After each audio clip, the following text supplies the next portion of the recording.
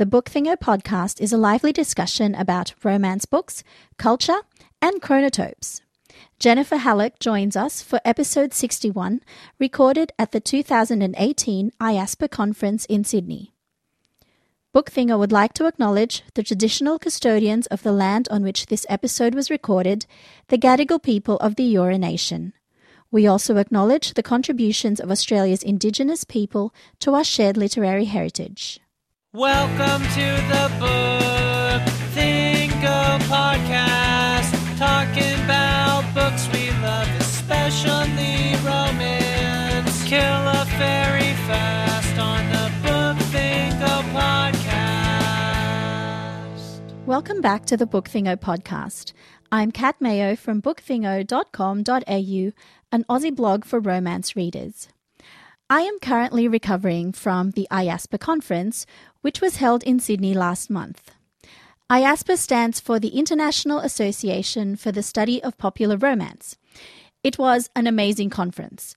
I loved hearing from people who come from within the genre and love the genre, but who don't sugarcoat problematic aspects of romance fiction. At the top of my must-meet list was author Jennifer Halleck. Jennifer presented a paper on historical romance chronotopes. We talk about the additional work required to set a historical romance outside the familiar Regency setting of Georgette Heyer. It is a fascinating topic, and I think it's going to change the way I read romance books. You can find information on the titles and authors we talk about in this episode by going to bookthingo.com.au/podcast and clicking on episode number 61.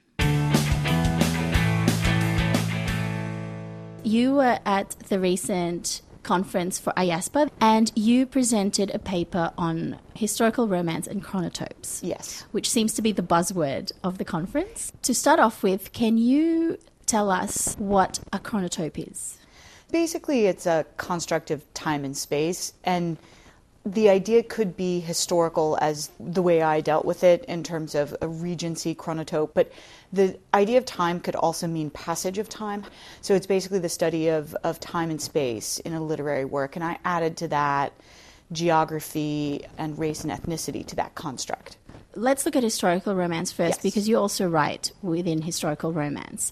Describe to us the most common chronotope for historical romance.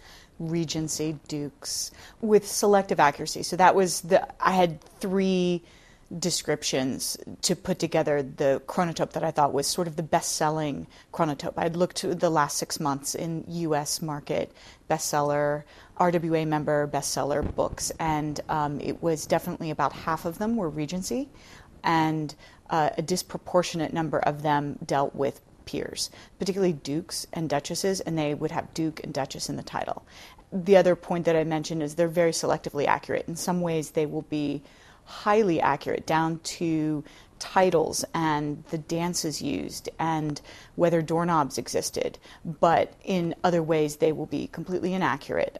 Nobody has syphilis, which was a point that I made in some detail about syphilis. I'll include a link. You split the paper into two blog posts. Yeah. They both deal with the topic in sort of different ways, but both Yes. are equally interesting. And you go through these examples of what gets put in, what gets included, and what doesn't get included. And I found it interesting because you talk about, people will talk about, a champagne glass doesn't belong in this time period, but they ignore social realities that have even bigger consequences for the characters. Absolutely. There'll be a common trope is the duke falling for the governess. Just no. I mean, the class realities of that time were so strict. Not that you don't have some outliers, and outliers are truly the most interesting story fodder, but nevertheless, and you have these sort of strapping young dukes, right, that are sort of, chiseled and hot abs. And if you even watch the Supersizers Go Regency, I don't know if you watch that program on BBC, but they spend a week eating time period diet. And if you look at the Regency diet, there's no way that anyone would have chiseled abs with that diet, and especially if you're a peer and you are a person of leisure. They were very proud. Dukes were very proud that they did not work. How can readers be more aware? be ready for some world building to come. One of the things I've noticed on some of the reviews of, for example, in my study Jenkins books, was that people would say, well, there's too much history. I felt like I was being lectured at. And I feel that the lecturing criticism is a bit unfair, but is there history? Yes, there is history. A writer in a different time period is going to try and tell you the interesting things, try and set the scene, try and make the time and the place be almost a character in that story. And so they're going to develop it like a character. Be ready for that world building and be open to it. And I think the second thing is to not presume you know that history. Many writers who are choosing an unusual setting, they're going to do their research. If they wanted to merely write what they know off the top of their head, they'd write the Chronotope. They'd write what they've already read. Yeah. They'd write Regency, because as many authors who write Regency will tell you, you should immerse yourself in reading that Chronotope, that genre, and that's your research. Well, if a writer's choosing not to do that, I think most of the time they're going to do deep research. So trust them. Let them guide you. Don't assume that everything that came before was terrible or wonderful. Don't make any of those assumptions. Follow their lead. Don't assume that, for example, a homosexual couple couldn't have happily ever after.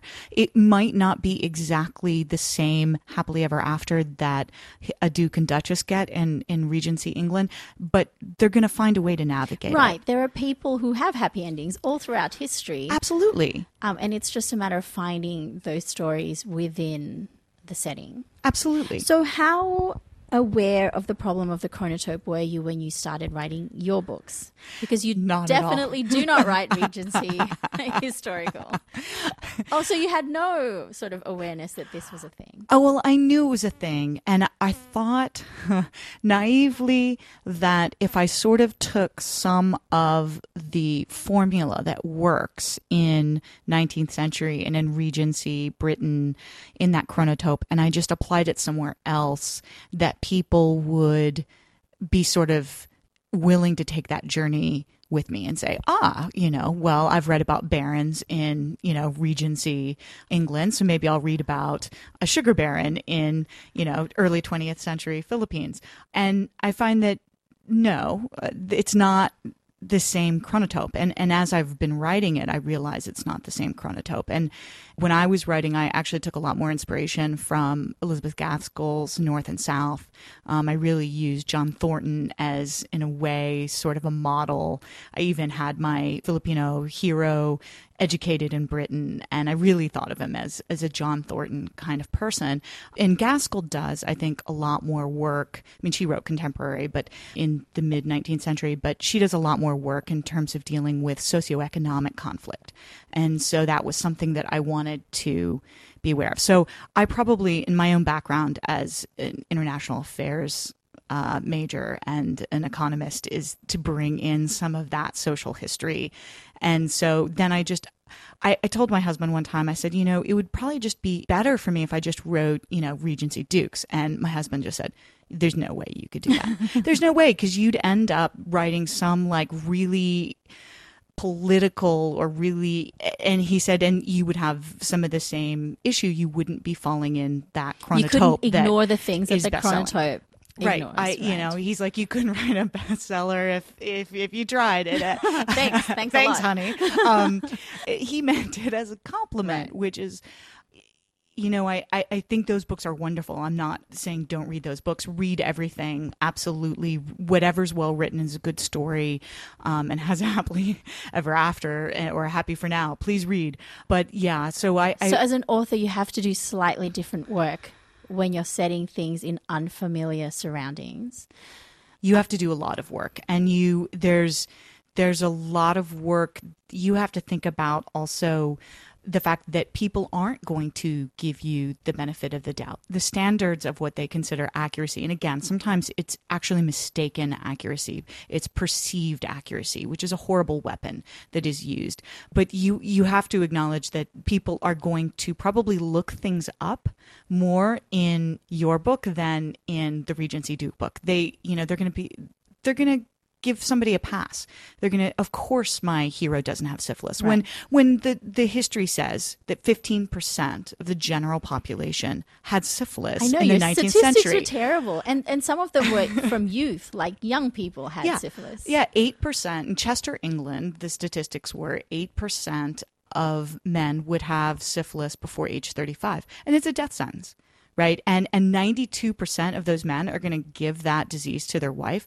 And medical ethics at the time was that doctors, even if they suspected that the man had syphilis, which wasn't always clear because of the latency stage, but even if they thought that it was syphilis, they might not tell him, because then he would have an ethical, I think, obligation not to marry and not to have children, because of course he would pass on the disease.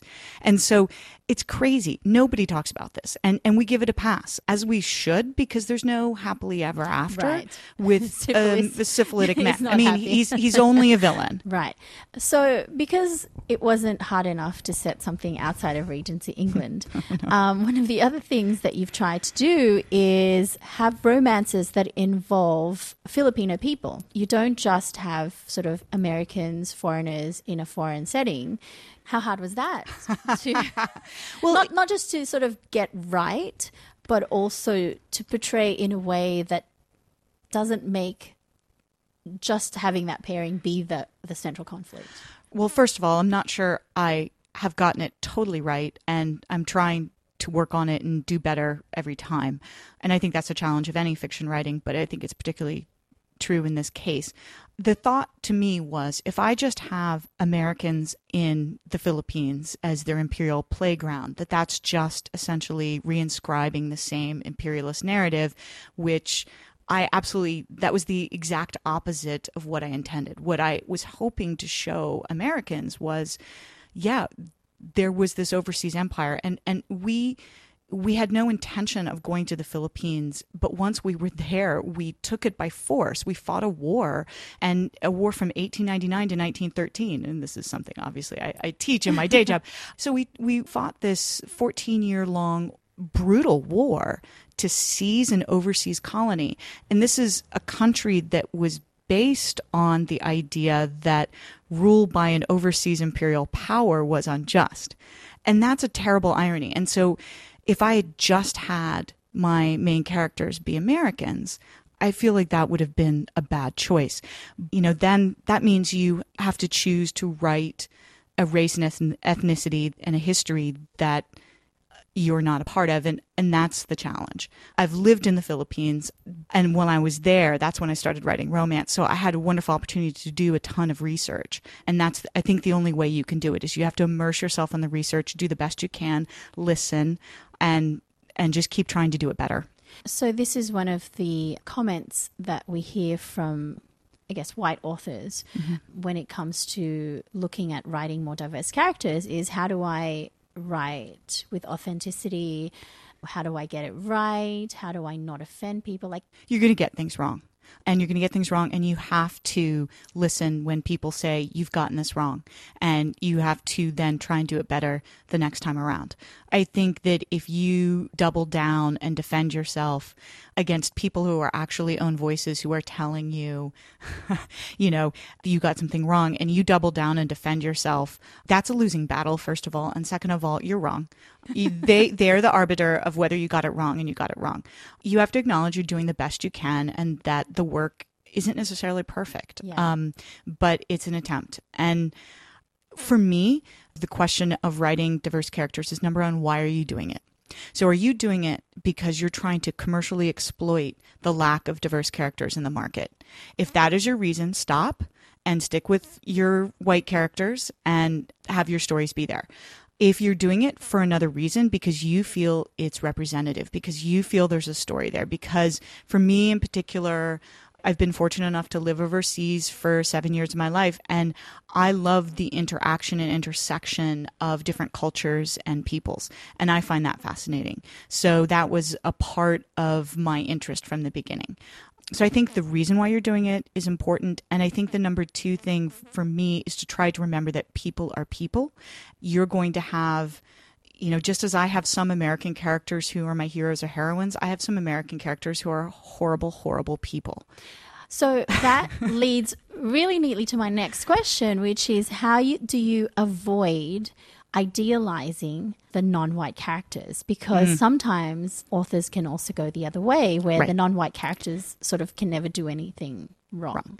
Right, which is, it seems like a natural impulse. And what I've tried to do is to try and remember the humanity of everyone. For example, your heroes and heroines, they should also have some flaws too. They should have some struggles. They should be growing. You know, they may have their pride, or they may have some other weakness, initial weakness in their overall profile. You start from there, whether they're white or non-white. They are going to have their own goals and ambitions and motivations.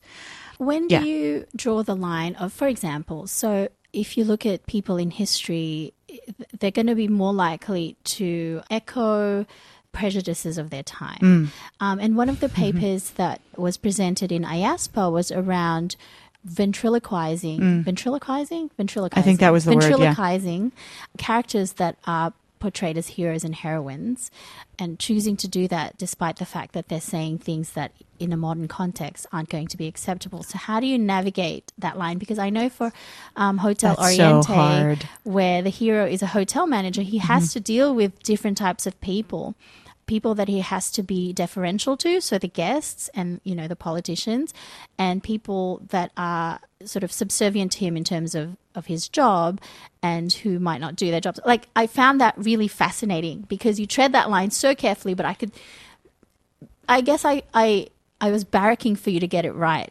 But so then I was also really worried as I was reading it, like, please get it right. Like, and I think it was fine.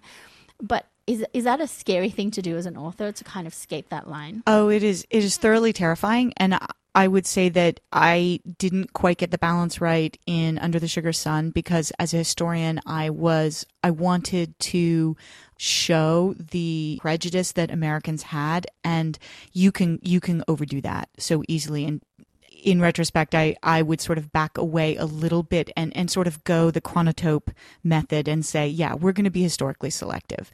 The inner historian in me sort of got a little carried away, whereas in Hotel Oriente, I wanted a lighter feel. So I was more willing to do that. And I think it does have a better balance. So in Hotel Oriente, it wasn't enough that you broke the chronotope, the familiar chronotope. It wasn't enough that you had sort of an interracial pairing in a sort of unfamiliar setting.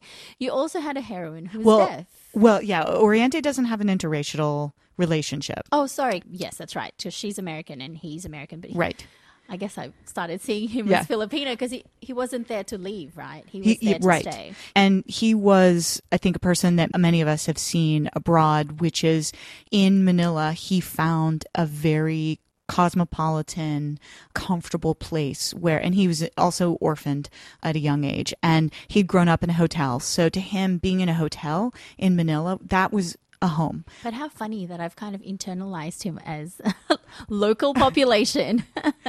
But I think that's one of the things that's wonderful about the Philippines in particular, is that it is such a cosmopolitan place. Manila was so gorgeous then, pre-World War II, and it really was such a meeting place. That aspect of it, I think Moss really loves about the city. So why did you choose the time of American, I guess, occupation versus Spanish occupation? I know more about it. It's a good answer. I also, unfortunately, do not speak Spanish. So there would be a lot of sources that one of the things I love to do is use microhistory. So I will read the sources of the time. And so a lot of, for example, Moss, when he's running this hotel, and the complaints Americans have when they come up to the desk and they say, this isn't right. And, where's my mattress? And he's thinking to myself, you have no idea how to sleep in the tropics, do you? Yeah. And that came from a magazine article, and it was essentially a complaint somebody had about the American managerial staff at the Hotel Oriente. And so I try to use the sources of the time as much as possible to give me little tidbits and details. How long did you research this time period and your characters before you could even start writing your first book? So when I was in college, I studied Southeast Asian history, not Philippine history, but the whole region. So I had a framework for the region's history that had been one of my key areas. And then when we lived there, I spent about 3 years teaching Southeast Asian history to ninth graders before I started writing. And it took probably another year of research before that was specifically on the American period. So I used the Ateneo de Manila Library, the American Heritage Collection there. So I would go there and I would just immerse myself. There's a microfiche of the Manila Times newspaper that goes all the way back to its founding. And so I would just page through editions and days of that newspaper. It was really, I'm such a geek. This was totally me history geeking out. And we traveled and, I dragged my husband down to Negros and to Dumaguete and Baiz. So then what has been the reaction to this book? Let me frame this question, because no one else writes Filipino historical romance, like not just in this time period, but in any time period. And at least anecdotally, every time you mention it to Filipino writers of romance, there are good reasons for why they can't do it. And some of it has to do with chronotrope, like they can't find a combination of setting, time, and characters that they feel can be a happy ending. But some of it also is to do with the fact that their families lived the history. And so for them to write it is too personal and potentially too incendiary for their family.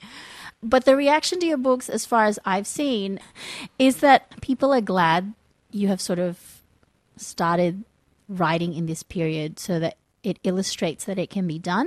But there are just things we're uncomfortable with. Like Javier is actually super interesting because he's a landowner and he's a sugar baron, and you kind of know what those families become. But this isn't something we think of in Regency.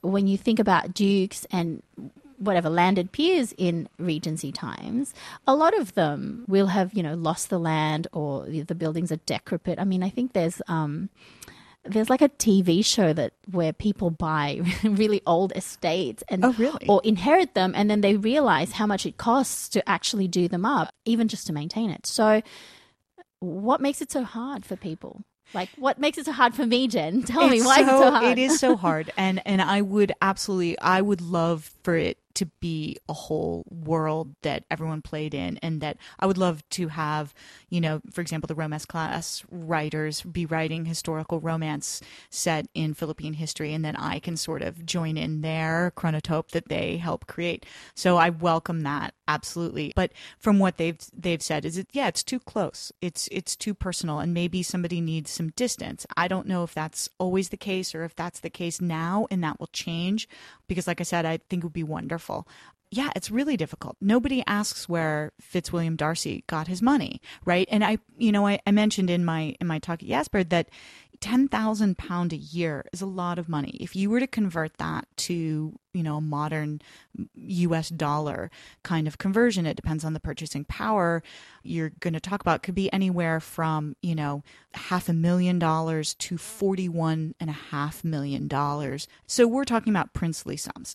Where did he get that money? And it's not just as tenant farmers, but if you start with the tenant farmers, that's also potentially problematic. It's not comfortable with what our modern idea of a legitimate way to earn, even though corporations do it all the time, they earn off the workers' work, but it's uncomfortable for us. So also coal mines. And my grandfather was a coal miner. He died of black lung. So that is no way romanticized work. And Austen alluded to this a little bit, I believe, in Mansfield Park, maybe the Indies, sugar in the Indies. And so we don't ask where Darcy got his money. And Javier does not have slips. Okay, this is not, it's very, and I've tried to, while being a social and economic historian, I've tried to have the heroine sort of challenge him a little bit on his presumptions of, essentially running a town. I mean, it's almost like a factory town, and he has to be the benevolent employer. And she challenges him on his assumptions there. And she says, why don't you want more for these people? Why don't you let me educate people so they have other choices? And at first, he says people here, this is rural, people here are farmers. What is reading poetry going to get them? But then, of course, he absolutely, buys the blackboards for the school. Yeah. And when the girls have to do some extra work to help out their families, he's tutoring them at night in English. And so he buys into that. That's romance, right? So I make this sort of bucolic hacienda where people feel protected and comforted, but also have opportunities to leave. And that when they want to leave, when they want something better, that he's going to support them. That's a chronotope. That's also utopian. It is. And I think that might be part of why it's difficult to read, because you're like, if only things had worked out like this. Right. Right. Because it didn't. And the history of sugar anywhere in the world is complicated. Right. And the history of sugar in the Philippines is obviously still very complicated. So sugar plantations, for example, in American history would be problematic too. I don't know if we have many books, romance books set in that time period either. There, I think, are some highly problematic ones, and I haven't read them, to be honest. I know we had another person who presented at Jasper on the television program Queen Sugar, which I am really anxious to watch, because it to me, it feels like you've got these three siblings who are trying to make a go of family, a family sugar plantation, and they're African American. And I think that idea is sort of the idea of wanting to keep the land in the family, to keep this concern going, because we're all addicted to sugar. We're going to have to get sugar somehow, but to try and make this better that sounds fascinating. I can't wait to watch that. So you're currently working on the second full-length book in this series. Yes. In the Sugar Sun series. So can you tell us a little bit about that? No pressure. No pressure. No, it's in terms of making my life difficult for myself. In Under the Sugar Sun, there's a brother whom everyone hates for reasons. We'll leave it there. But he was an American soldier, and he joined the army because, as is typical in the United States, the whole sort of war machine geared up and said, we're going to be fighting in Cuba to liberate the Cubans from the evil Spanish.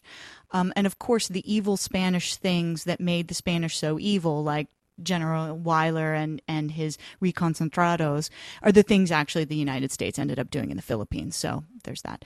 He joins with a sense of patriotism and the idea that he's going to do good. He's a young guy, right? I mean, he's young and stupid, and he was just turned down from a marriage proposal, and he wants to prove himself, and he wants to do good things. And so he figures, okay, and he doesn't want to be a tailor like his grandfather. So he figures, okay, I'll join the army. He didn't get a fight in Cuba, and he ends up fighting in, being sent over to the Philippines, and then up to China for the Boxer War, and then back down to the Philippines. And then he ends up in a town called Balaniga, and that just goes very badly. It's like a massacre, right? It's actually, the choice of language is really important. Americans called it a massacre. Right. The neutral term that Rolando O. Borinaga, who's the main historian whose work I use, he calls it an incident. And I think it's very neutral.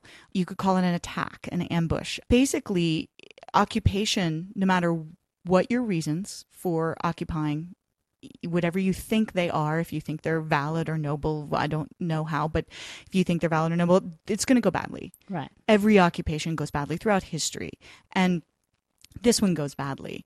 And the initial town relations are not horrible between the Americans and people of Balaniga, but it devolves over time, and it gets to the point where the Americans actually imprison all the men of the town in these two tents in the town square.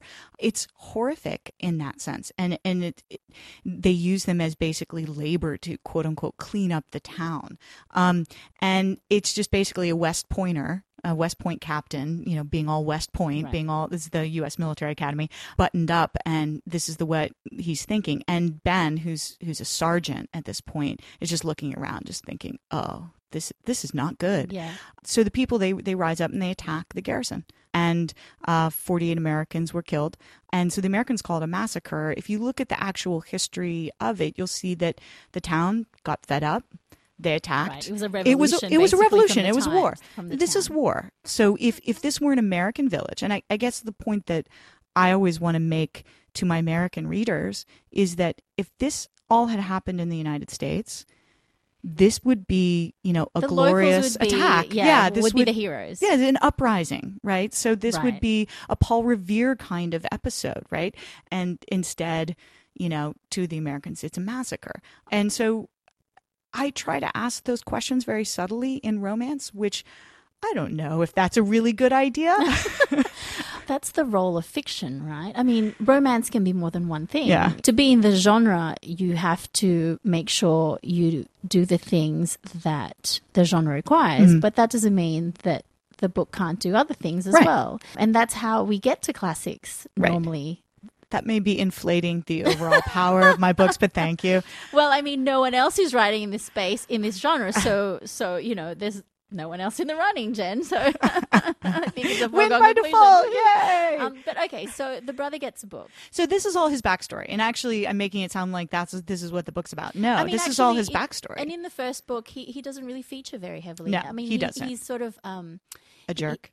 yes, but he's also sort of mostly off page, and he provides motivation for the heroine, True. for his sister. So now in his book, you have Yes. to do a lot of work to then make him a heroic Redeem him. character. Yes. He's not heroic in the traditional sense of, soldier, Green Beret, Navy SEAL hero kind of way. He's suffering from what we would now call post-traumatic stress disorder, which is something that I have 3 very, very, very close friends who are veterans, combat veterans who struggle with PTSD. And it is their willingness to share their experiences with me, and they've done it over a period of almost 20 years, that I've drawn upon in terms of writing this character. Now, he is his own person. He's none of those 3 people, but that's been tremendously helpful for me in terms of feeling like I can write who he is and what he needs. And he won't be just magically fixed and healed, but he will get better. And what he needs is essentially a strong woman. He needs a woman who listens and he can listen to, because he's actually seeking someone whom he can support and love and be with. And so that's the heroine whom he will find. And she's more educated than he is. And she comes from a higher class background. She's Filipina. Oh, Yeah. okay. So that's kind of a reversal of like the Filipina is Yeah. sort of higher socially She is, yes. than the hero, who is not Filipino. He's American. Right. And that was the same in Under the Sugar Sun. That's because true. they're working class Bostonians. They are, the grandchildren of a tailor, the children of a seamstress. Yeah, but in the first book, the hero is higher. Right. socially And ranked. that's true. Yeah, that's true. So then let's move on to the third Okay. book, which is the defrocking of the sexy priest. Which I think they prefer the term the transitioning. I the prefer priest. the The defrocking defrocking, of the okay. priest. I don't know if you had a sense of how exciting and a big deal this would be to some readers, i.e. myself. And putting aside, like the really horrible things that have happened and the abuses that have happened in the Catholic Church, the issue is he's an actual priest, like he's an ordained Catholic priest.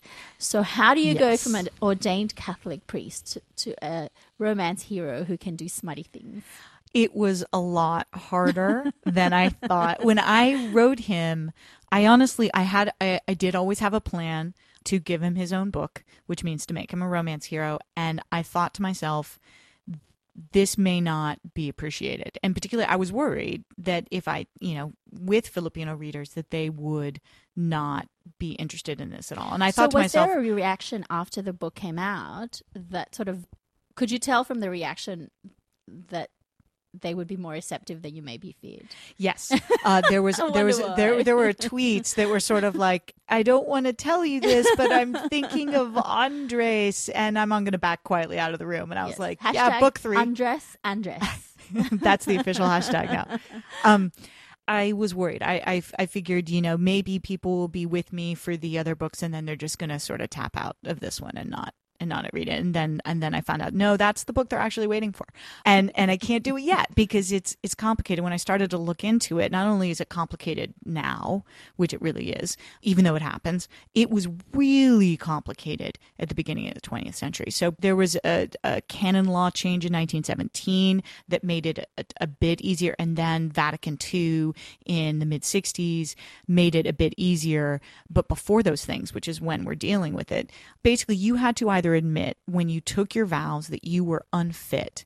So that means sort of psychologically unfit to take those vows, or you have to live a scandalous life for 5 years or more, in which case you are essentially planning to sin continuously for 5 years and then also bring somebody else into quote unquote sin for 5 years. So it wasn't really heroic. It wasn't heroic. And moreover, even if you married, you could have your clerical position taken away, but you did not get released from your vow of chastity, or celibacy, sorry. You still were supposed to be celibate in that marriage. That's just not going to work. In terms of the chronotype of romance, that's not going to work. But even in modern times, when you dig into it a little bit, even priests who have left the priesthood in the modern time, it takes them years to get permission to actually properly get married in the church. Yes. And a lot of them just end up with a civil marriage because they just can't get that permission. Right. I think you have to get it from the Vatican. You do. And not only you have to get it from the Vatican, you have to get it from the Pope, but you also have to get it from your bishop, because every diocesan priest is essentially an extension of the bishop. And it's really intense. And then there's so many restrictions. You can't live where you ever once, were a priest. You can't even do some functions in Mass, even though you're still a priest, because it's an indelible imprint on the soul. And I think it's a very difficult thing for a lot of people. And yet when I did the research, what I found a lot of people are frustrated by is since the 80s, they have allowed Anglican priests who were married, who then converted to Catholicism, to become Catholic priests. And so they keep their marriage. And they keep their marriage. And so you cannot become a Catholic priest as a Catholic if you're already married, but you can sort of find this sort of back door in. It's all fascinating to me. But yeah, Andres can't, there's going to have to be a loophole. I found it. It's pretty small. Yay! And it's not going to be one that he's going to be eager to exploit. It's going to feel impossible. Okay, well, I'm looking forward to reading about that loophole. So to finish things off, I wanted to ask you, what books do you recommend in historical romance that write outside of the Regency chronotype, that are set outside of that familiar setting? It depends on how you want to define the Regency chronotype. So Alyssa Cole's Loyal League series, so much from Beverly Jenkins, set in Kansas, set in the Civil War, set in Colorado, the American West. So many good things. One that she told me about recently that is set in Cuba. So I'm really anxious for that. If you also look at it in terms of sort of the cishet aspect of the chronotype, you can get KJ Charles and A Seditious Affair, which was one of my favorites. It's a very political male-male romance. It's also class-breaking. So you've got a hero who's elite. He's not a peer, which I appreciate, but he's a prestigious family and a very working class, a political pamphleteer. So that's really exciting.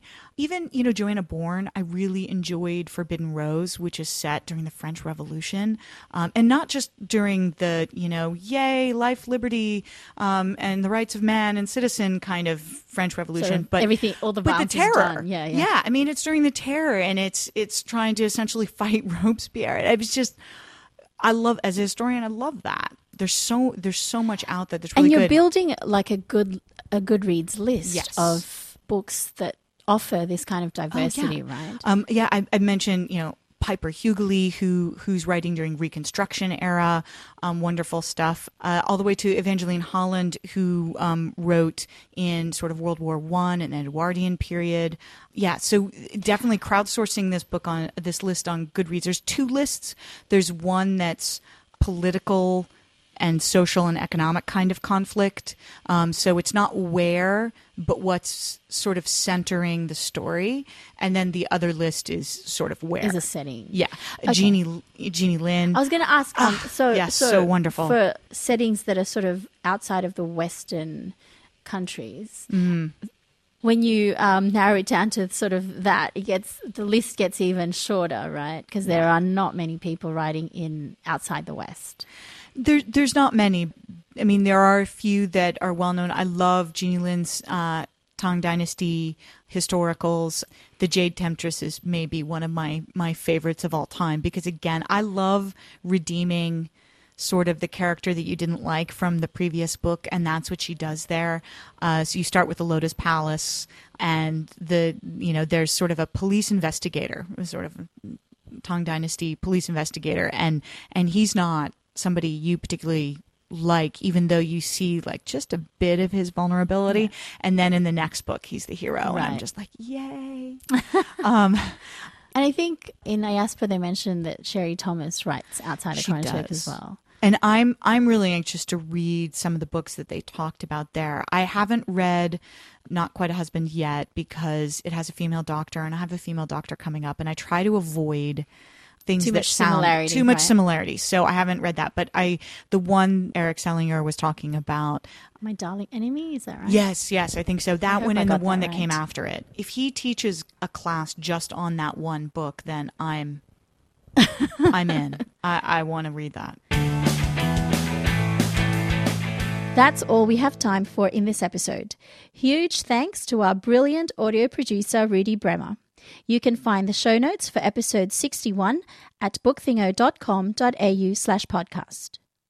If you enjoy the show and would like to support us, the best way to do that is to leave a review on iTunes, or just tell your friends to give us a try. We also love reading live tweets. If this is something you do, please use the hashtag BTPod so we can find and enjoy your tweets. We have had some fabulous feedback over the last few months. Our Rom Book Love episode was particularly fun. Writer Gal tweeted that between Elvis and the rubber gloves, I choked on my tea.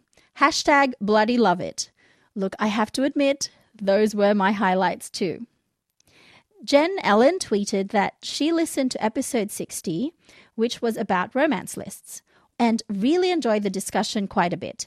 Brought many thoughts I've wondered about the top 100 list. If you enjoyed episode 60, do check out the show notes for this episode. We didn't talk to each other about the AAR list at all before either the podcast or her presentation, but we raised some very similar issues. In the next episode, Rudy and Gabby are back. In the meantime, please visit us at bookthingo.com.au and have a fabulous fortnight of reading.